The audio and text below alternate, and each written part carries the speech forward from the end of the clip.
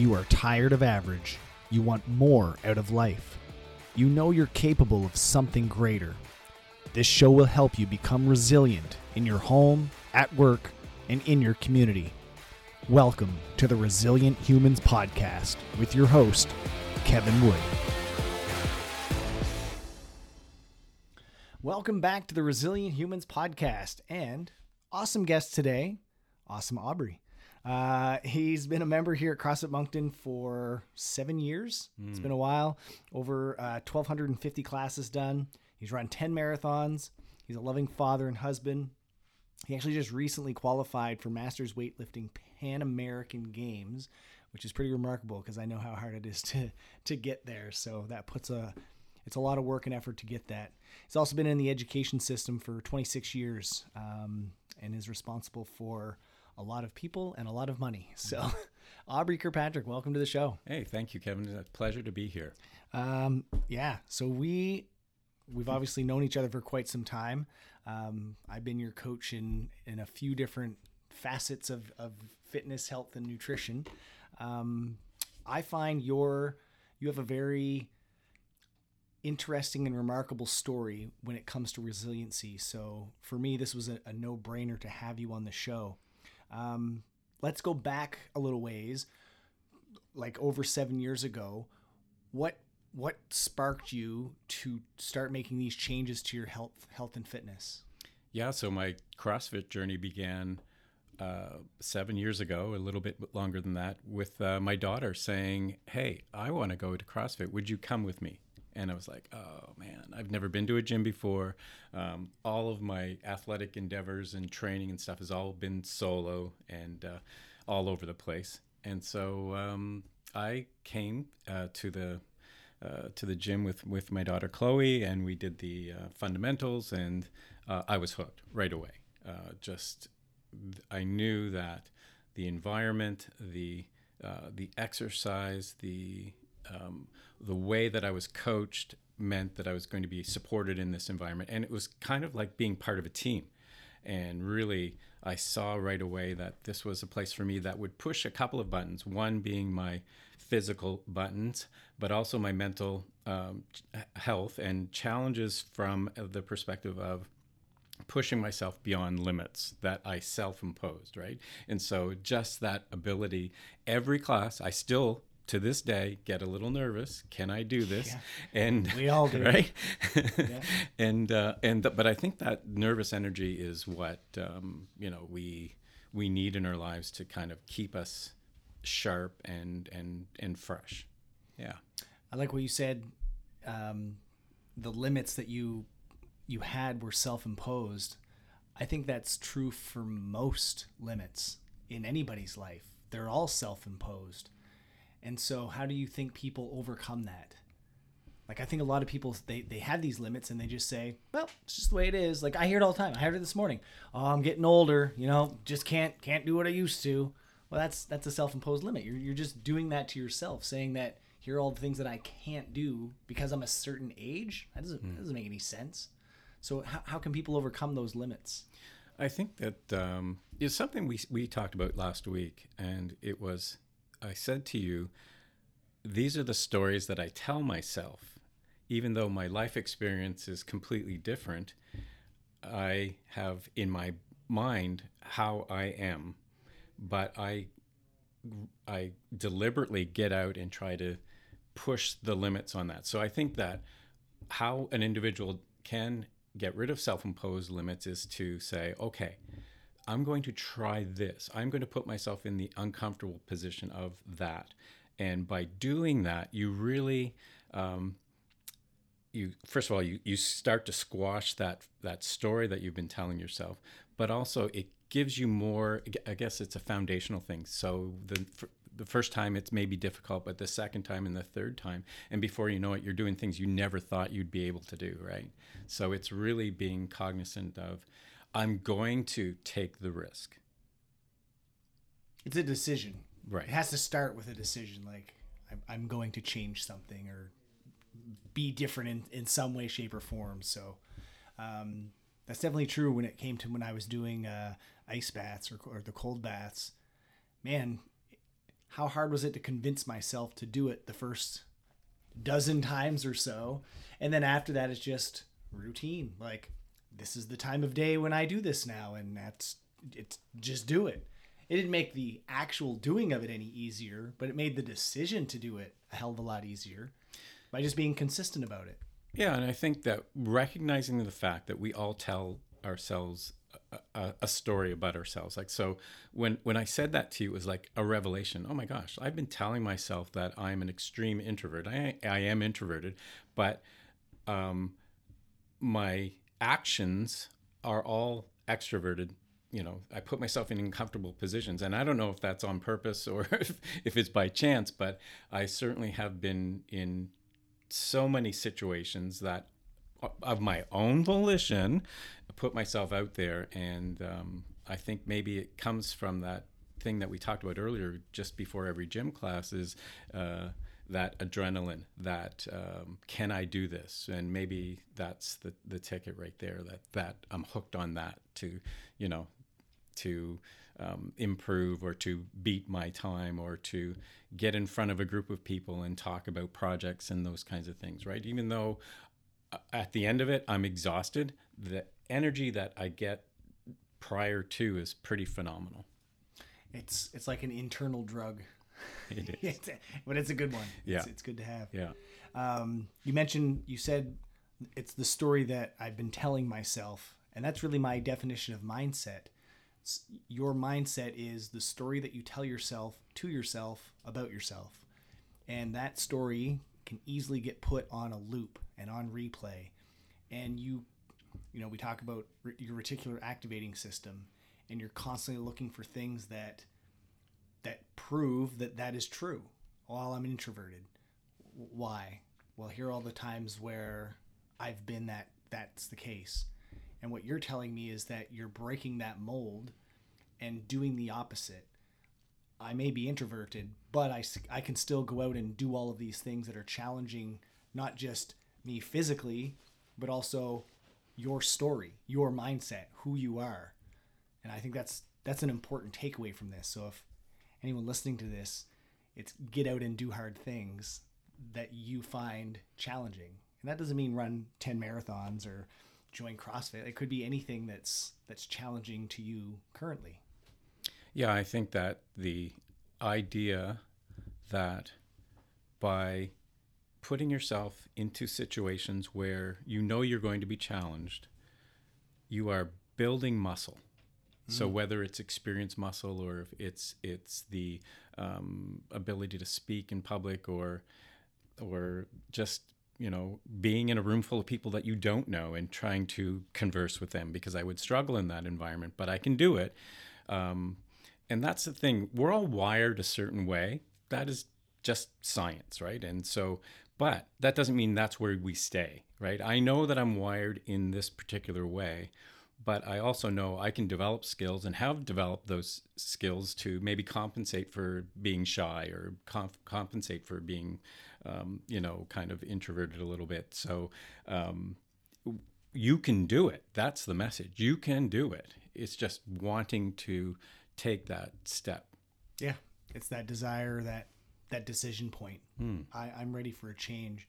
And leading up to this podcast episode, Aubrey and I met last week, and we just had a little discussion.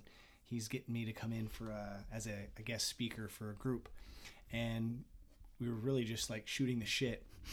And I asked the question, what determines somebody to make a change? And we talked about there's kind of like two camps. One side of it is you've hit rock bottom. You've reached a point where I can't take this pain anymore and something has to give. Or the other side of it is it's a taking off point, and you've created a goal so large that you have to change to be a different person to achieve it. So where do you feel that you fall on those two categories when it came to making the changes that you have? Yeah, I think that was really a cool revelation for both of us to a degree. I think we said one path is pain, the other path is gain. And so in my particular case, I did a complete, I would say, lifestyle change. After 5 years of CrossFit, I was strong, but still not where I needed to be. So I knew diet and drinking were issues. The summer of 20, I had said, okay, I'm going to make a change, and a significant change, because I was drinking a fair amount through COVID, and prior to that, it was a lifestyle. So every weekend, that was my thing, and I knew that. What I said to myself was this: I said, I want to train like an athlete, an Olympic athlete. So let's make some changes. So I stopped drinking and started changing diet, and most importantly, I think, was I got a coach. You. And that really helped the initial stage, right? From probably 4 to 6 months was when I needed the support the most, and I had got it from you and in spades. And I think that what solidified the change was I hooked the change on a big ass goal, and that was to qualify to compete in the National Masters Weightlifting Championships that were going to be in Moncton. So it was a no-brainer. And so I started, training, and CrossFit was, continued to go to CrossFit 5 days a week. But then I started with the Barbell Club and started learning how to properly lift. And I think without that big hook, I could have easily fallen off the track. Without the support of the coach, I could have easily fallen off the track, but I didn't. And, as we were talking just a bit earlier, that had I not, I believe this, I think, had I not done that, I would be in a very different place right now, because I lost my mom and dad during COVID. In January. It was on their 60th anniversary date, if you can believe this. They were about to have a party, and then they were separated. Dad got sick, and then Mom got sick the same day. They were separated in the home that they were in, and my father passed away a couple days after that, and then my mom about 5 days after that. And I know that had I still been drinking and that sort of thing, that I would have probably, dealt with it that way. But I didn't. Because I believe that I had invested so much and had this major hook in my life, this major thing, this North Star, that I stayed with the program and somehow dealt with everything, the shit show that it was, because I also had COVID when they were sick. So I couldn't go, and I couldn't help usher them out of this life. But, so the major traumatic event still today, but I can say, like, 2 years and a bit later, I still haven't had anything to drink and don't intend to. And one of the reasons why, another hook, is you and some other folks that I greatly admire that do not drink, that I could say, yeah, I want to be like that person, right? And so being able to attach some of that mental energy onto those things really helped me stay the course. Two things. One, thank you for the accolades, and two, what a great story of resiliency. Like that's a defining story when it comes to that. So for you, back to the original question, it seems like it was both happened. You were at that low point, and you also had a North Star, that you had that hook that you were driving towards. I mean, how powerful is that? It's like hooking up reins, not to just one horse, but now you have two horses pulling you through this and making this massive change and sticking with it, right? Why don't people change? Because we both see it.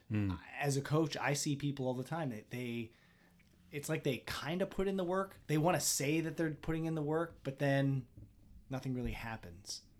What's it going to take for them? I think when we look at what it takes to change, I think we look at the elements that can improve our lives, and we go, well, that doesn't look that hard. Or we go, it can't be that simple. That's better put. It can't be that simple. More sleep, drinking water, exercising, all of these things that are basically free just require a change in mindset that I'm going to start on this path. And I think probably what gets in the way is that we look at things in the big picture versus chunking things down. I just take one step in changing my sleep patterns. I can have another glass of water. I can, choose to eat healthy or not eat that, right? So it's these little increments that add up over time. But what gets in the way is the fact of the matter that we see that's too big and I shut down, right? And so it really does come down to chunking it down into small steps and really focusing in on what I can control today and not worry about what's going to happen tomorrow or the next week or whatever. It's just living in that moment and making the right choices. So, I mean, I guess I didn't really answer like what is the what has to happen in order for somebody to want to change, because I know a lot of people that want to change start down a path and then they don't get all the way to their goal. I just wrote down two things. Two things came to mind. Overwhelm is one. It ties into what you said about, looking down the road, big picture stuff. It's almost like a information overload. I have so many things to change. I don't even know where to start, so I'm just not going to bother. Right? And I truly believe, and I have a biased opinion, obviously, but when you hire a coach to help you, you can boil all of that information down to that small step or that small chunk that you can focus on, get some accountability along the way to start that momentum. And once you start with the momentum, it's easier to build it than it is trying to change everything all at once. Call it the overhaul diet. I want to change everything, my fitness, nutrition, mindset all at once. That's not sustainable. You're going to come in hot and then it's going to burn out real quick. Yeah. And so that's why I like the family here at CrossFit, because it's very supportive. So when you come into to work out, you're with a group of people that also have the same mindset, right? And they're enjoying the process of pushing limits and that sort of thing. So that's another important piece, is to get yourself in an environment that's supportive, right? Because you can want to do, say change your diet. And like you mentioned on the podcast last week, that if you're in a situation where somebody wants to gift you, chocolate bars all the time, or you're in a family that's, it's like big honking meals all the time, then you're going to have a difficult time with that. So getting in an environment that's going to support your goals is really important. Absolutely. And another aspect I think that stops people or prevents them from moving forward is this perfection. I need to have everything perfect versus I just need to do better than I did yesterday. Yeah. So going back, what's that 1% change that I can make? Like you said, can you drink one more glass of water today? That is well within your control to do. It's not going from, 0 glasses to 8 glasses. That's obviously it's a big step or a big change. So what are those smaller steps? Progress over perfection. That was actually the title of my very first speech that I ever gave. And, we talked about this as well last week. Fitness, nutrition, your mindset, your environment, your social, your relational aspects of your life aren't on a switch. It's not like a light switch where, work's really busy, so I'm just going to turn off my family switch and ignore them forever. How's that work for you, right? Obviously, it doesn't work so well. But people do that with their nutrition, and they do that with their fitness very easily. Oh, work's busy. Oh, I'm volunteering more. Oh, this is going on. Oh, it's Christmas time. Oh, it's back to school time. And they flick the switch off on their fitness and nutrition. How's that served you in the past? I'm guessing not very well, right? Yeah. So instead of flicking the switch off, let's turn the dial down. Well, normally I was coming 5 days a week, but life is pretty busy, so I'm going to come 3 days a week. Well, 3 is a hell of a lot better than 0. Any is better than 0. So what can you do to just turn the dial down, not worried about perfection and nailing it, everything that you've done when life was going well? Because we both know life is not a smooth line. It does not exist. No, man. Life, I was thinking about this today. Life will continuously throw curveballs at you. Like, that's the whole, you're resilient humans, right? That is life. Like, we have, there's not a soul in this world that doesn't have a baggage that they're carrying right now, or something that they're trying to deal with. And it is, when we should, like, when we recognize that I'm not in this alone, that I'm like everybody else, how do I, develop the tools in order to handle the things that are going to come at me? It's acceptance. Like, we will have struggles in this world. That's just a fact. But how we deal with them, well, that's up to us and the choices that we make, right? And so I really love the dial analogy, because it allows me and people to say, okay, right now, today, I can't do this, but I can do that. I can choose to,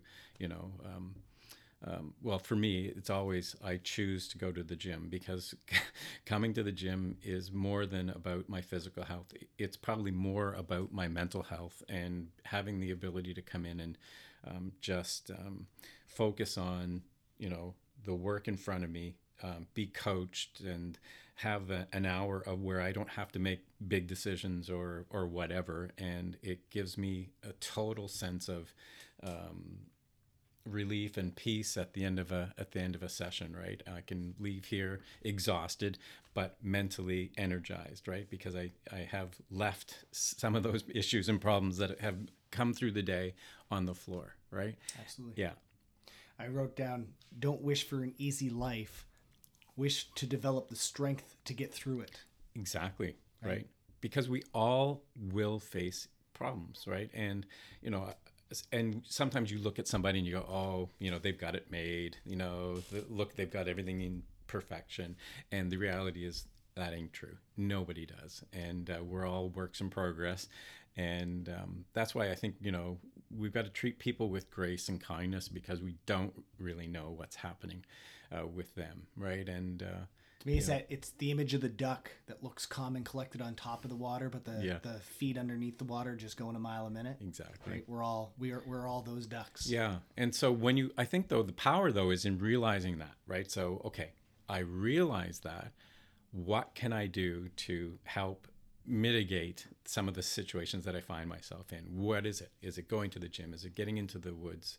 Is it, playing disc golf? Or, and being deliberate about those things, that that if I do this, that it will be better, in the long run. I literally just had that conversation. I hate saying literally because it sounds like a millennial thing, but literally had that talk this morning with somebody, and it was, she came in and looked at the wall, and she goes, oh, I think about that all the time. I get to work out. I don't have to work out. She goes, that sticks with me in like everything that I do throughout the day. Like, oh, I get to do this, or I get to spend time with my family. I go, it's funny because like that quote sticks with people. And then I've said other things that have stuck with other people. Mm-hmm. And one of them said that same thing. He goes, I always ask the question, what can I do about it? So if there's a situation that pops up in front of me, what can I do about it? Sometimes the answer is nothing. And if that's the answer, that's it. There's nothing you can do about it. So right. you literally just push it aside. It's off the table. If there is something you can do about it, great. Do it. Decide. Now I'm going to do something about this thing. I was talking to a principal last night, and he was saying, he said, well, so what exactly do you do? And I said, well, finance, we got a $250 million budget, and we've got transportation and facilities. You look after that. Yeah. And health and safety and, food services and all that. And he just goes like, how do you do this? And I go, well, I don't think about the whole picture. I think about what's in front of me, what's the next thing that I have to do. And I have a great team, which is my, my raison d'etre is to support them in doing all the heavy lifting, right? And but it's that idea again of bringing things from a macro to a micro, right? And because I would drive myself crazy with the amount of responsibility that I actually have if I thought about it all the time, right? I don't. I deal with the issues and things that arise and the things that I have to get done within the next, 24, 48 week, and just deal with that. I don't go home and dwell on, all of the situations that could arise, because I would be crazy. Well, that's living in the future. I saw somebody say that about, that's anxiety. Anxiety is not living in the present. It's looking forward and trying to live in the future. That's going to you're going to drive yourself crazy, because you don't know what the future will hold. You do know what is directly in front of you and what you can do about it. So absolutely. I think it was, the question was, what do you do when somebody comes to you and they say they're experiencing high anxiety, and he goes, come on back. Back. You're too far forward. Just get back to where you are currently. And great advice. That one resonated with me quite a bit. I have a decision that needs to be made currently in my life, and my mentor said, write down 3 options. He goes, right now in your head, it probably feels like there's 1,000 options that are out there. He goes, write down 3. And I guarantee you'll feel better after you do it. And I started, okay. So I started typing them out. I actually wrote down 6 options. And I was like, okay, now that they're written down, it's out of my head. So I do not have to take up that mental real estate to keep thinking about it over and over again. And now I can actually look at those options and say, which one makes the most sense? And then act on it, right? Like now, what can I do about it? I can decide on one of those 6 options. Right. Anyway. I think that reminds me of the book Getting Things Done by David Allen, that he talks about it in mind like water. So the analogy of when you have a big decision to make, like you want to, it's like throwing a rock into a pond and you get the ripple effect. But the idea is so that you come back to calm as quickly as you can. And one of the ways is by dealing with things as they come in, and say, can I do anything about this? Can I do it now, or should I just put in a file to come back later? Writing things down, putting it on a calendar, so that you're getting all of the inputs that are coming at you, and fast and furious, into places where you trust. And then you don't have to think about it. And then it's not a loop. And it's not, because he says, when do you think about, changing the batteries in your flashlight? It's like when you go and get your flashlight and you realize, versus I should change the batteries in my flashlight. I will do that on Friday, and just plunk it in your calendar, and you don't have to think about it again. When it pops up, you just go and do it. Yeah. Right. And so you freed that mental space to live life. It's funny you say that with batteries, because I do that for the AED here. It's in my calendar as a recurring thing on when to check to see when the battery expires, and I have to order a new one. Well, it's a good thing, right? Because I'm old, right? So you exactly. could need it at any point in time. I'm wondering. So what you just said, there's a book I read. It was thicker than the Bible. Like, it was huge, but it was about organization, and this is something I've used with a couple of my entrepreneur clients. There's 4 D's of basically getting shit done. The first one is do. It's delegate, delete, and defer. Yes. And that's it. I created those as like cue cards when I first started this, and I would write down my tasks. I'd be like, okay, what category do they go in? If it's do, then I prioritize them. What's the easiest one I can do? Then what's the most challenging? And then I start working through the rest. Defer.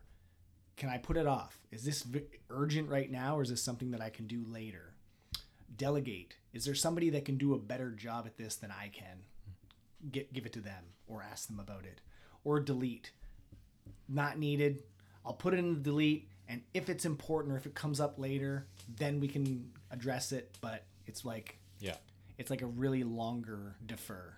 Yeah, exactly. Like sort of like a comeback file, right? It's not. It's just there, and if I but it's out of your head. If I'm in the exactly, if I'm in the mood, I'll go look at it, but I don't need it, Yeah. right? And if for some chance that my do list is empty, I can go look in the delete pile. Never getting there. No. Right? Exactly. I showed you my filing cabinet that I had there at the office last week, and it's full of stuff that I haven't looked at in 4 years. It's got to go, right? Yeah. You know, that's just mental energy. It's just sitting there, you know. Yeah.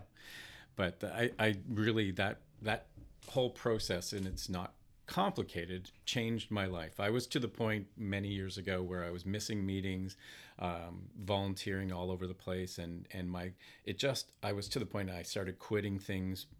But this process of dealing with things as they come in, do delegate, delete, or defer, really saved my bacon, really. And you know, I try to utilize that with, you know, the inundation of emails that I get at work, and you know, it works. I try to get a little bit of white space in that inbox, right? Yeah. And just because it's so true, and it goes with office space, or you know, at home, like clutter around and things that you haven't done.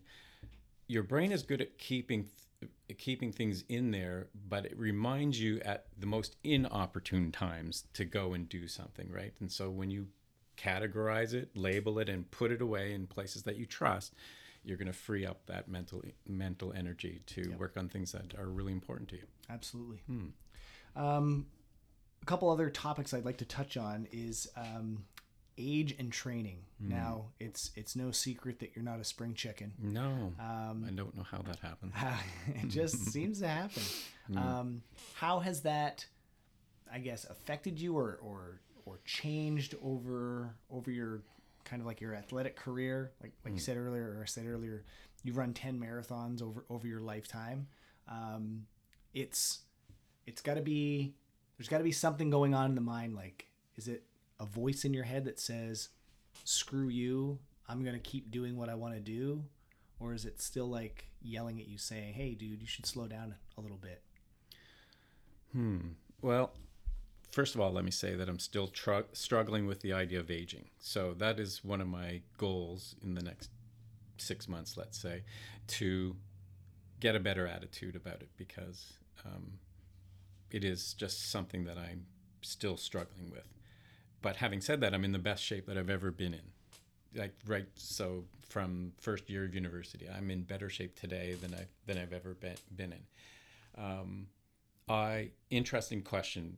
My mindset is, I'm not old, Kevin. You know, when I'm working out next to a 20-year-old or, you know, a teenager or whatever, like I'm there, I'm doing my level best every time, right? And it's all, you know, it's balls out all the time, right? It shouldn't be, but that's my personality. I don't compete with them, but I see them out of the corner of my eye, and I want to try to keep up with that, right? It'll probably kill me at some point, but that idea of I should slow down, or I am, you know, I don't let that get inside my head. I will, I know, but so far I'm still improving, right? The whole CrossFit and level method, and you know, it works. Weird. Yeah, I know. But so I have that in my head. That component, I don't feel like I'm aging. It's, I don't know, maybe the pressure of, okay, now I'm 60, which is just unbelievable. Like you will understand this when in 20 years, you'll understand this, that you don't know how you got here, right? And I was thinking about this the other day, is that I think one of the things that I would say to people younger than me would be, try to be more intentional about your years, because they will go by and you'll get to the point and you go, what the hell? How did I get to be 60? But I think that, you know, from working out, and I have not set limits. I do intentionally do things that are, I would say, invigorating, right? Like, so a one wheel, right?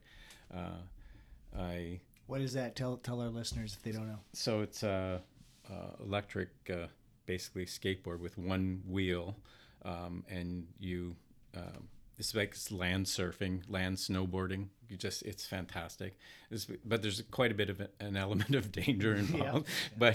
But you practice and you wear the protective gear and that sort of thing. But I don't want to get into that where I'm not doing things because I'm old, right? And so I think that's one of the reasons why I'm so passionate about CrossFit and this place, is that it is allowing me to pursue these things, right? I went surfing this year for the first time. I learned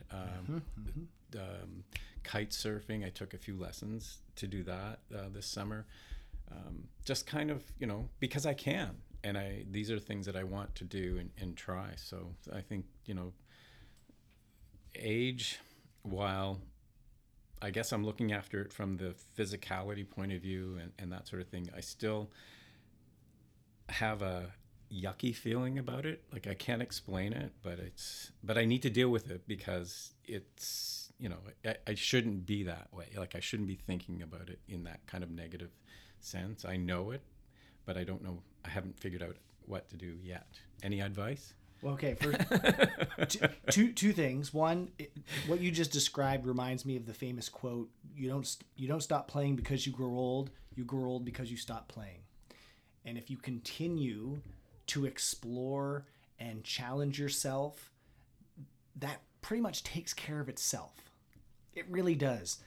I heard a stat years ago, and I don't know how much truth behind it there is, but after teachers retire, on average, they die in 5 years after retirement because they stop doing things, right? Mm-hmm. I know the job of a teacher and the life of a teacher, and I know how high activity and high stress it is.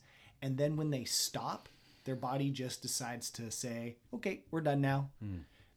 You really need to fill that void with something that's not so, I don't want to say stressful, but all the activities that we're doing do create stress on our bodies, but in a good way.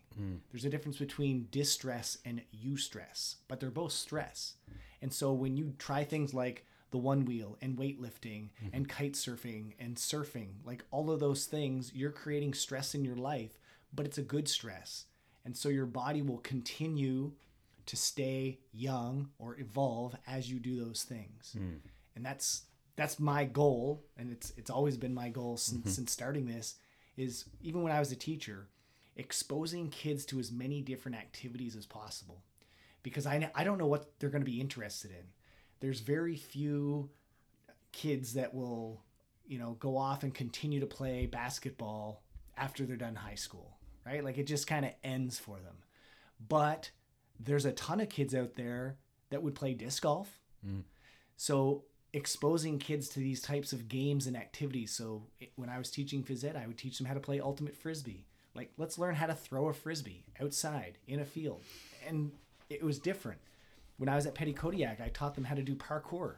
I didn't know if they were going to like it or not, but we tried it. Yeah. So I tried to shy away from like the big five, which was like basketball, volleyball, badminton, floor hockey, and soccer. Like, those were the main sports that every phys ed teacher would teach. I'd still do them, but then I'd also bring in lacrosse and wrestling. Like I said, parkour, wall climbing. I helped build a wall climbing gym at Trimble when I was there, right? Like, get these different activities that gets these kids involved in. And I want adults to do the same thing. And so when I took a group of members out from here to the disc golf course, they're like, yes, we're all in. This is my new favorite thing ever. And like, one of them signed up to be a volunteer and showed up and helped. Like, it's crazy, right? Yeah, that's fantastic, right? And so that's the thing. Like, now that woman volunteering, moving logs, like, how young is she going to feel as she ages as well? Yeah. As a result, right? Yeah. And so that was part one. Part two of what you said, it reminded me of an experience that you had, or we both had. But when you went to the Masters Weightlifting Nationals in Moncton, we got to see and experience athletes that were way older than both of us. Tell us a little bit about that experience or those conversations you had with them. Yeah, it was really, I think, motivating to see folks that have been in the sport for a long time, who continue to come, because, you know, one of the guys, I can't remember what his name was, from Quebec, he was, I think, 82, 83 years old and still lifting in competition. Well, he doesn't have to do that, but he does. And I bet bottom dollar that it's keeping him, you know, mentally sharp and physically on point. And it is so neat to see the attitude about it, because it is, I'm old, but I'm still active. I'm still doing the things that I like to do and love to do and continue to do, right?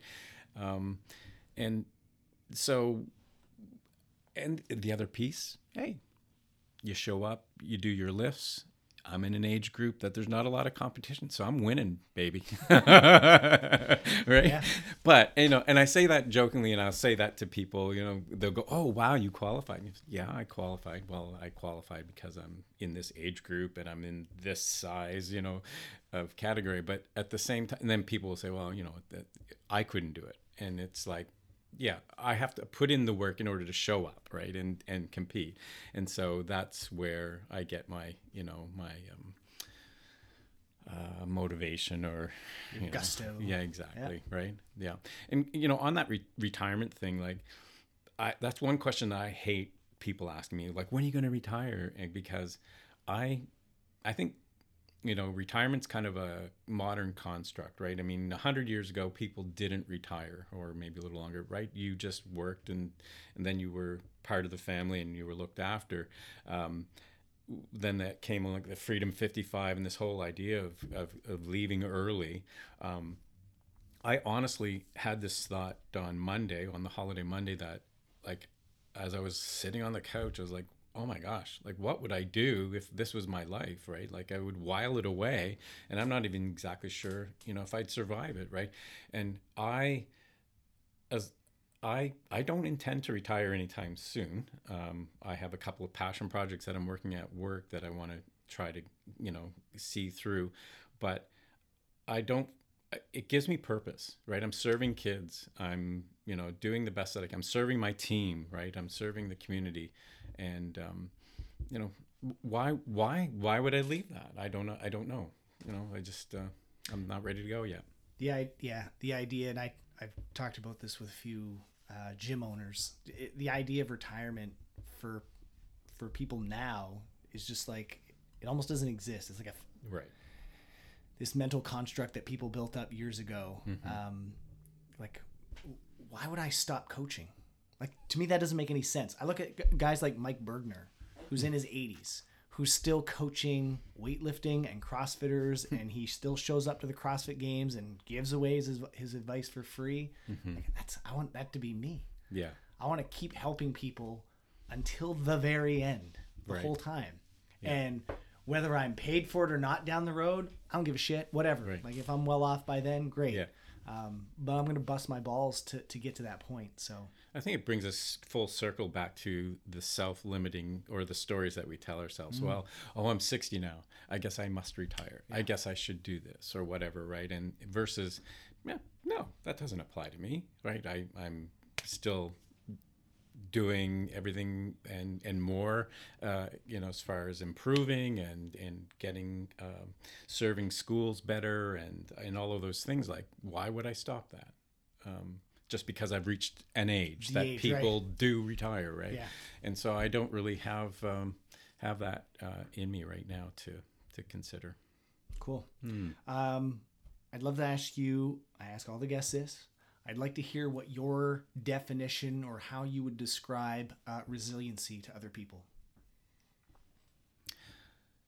I think resiliency is knowing that in this life we will have struggles,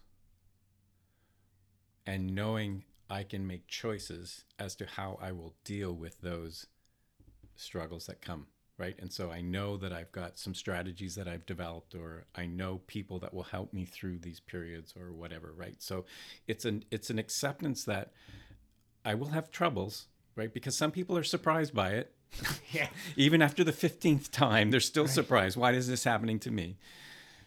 but knowing that is a reality. What are the things that I can do to be to respond back and to bounce back, or to lead others, right? And so I would say that would be my definition. So knowing and doing, and knowing I will have troubles, but also knowing that I have the ability to respond. I really enjoy that you said the word respond. I did a whole episode, so if anyone's listening, if you want to go back, I did a whole episode on the difference between reacting and responding. And I want to believe that you chose that word on purpose, because when you respond, it means it's a mental choice. It's not like a quick bam reaction, like something happened, I got to do something. Like, you're actually thinking about it. It's a mental process. Yeah. What advice would you give to our listeners on how to become a more resilient human? Give me something practical that after listening to this that they can actually go out and do.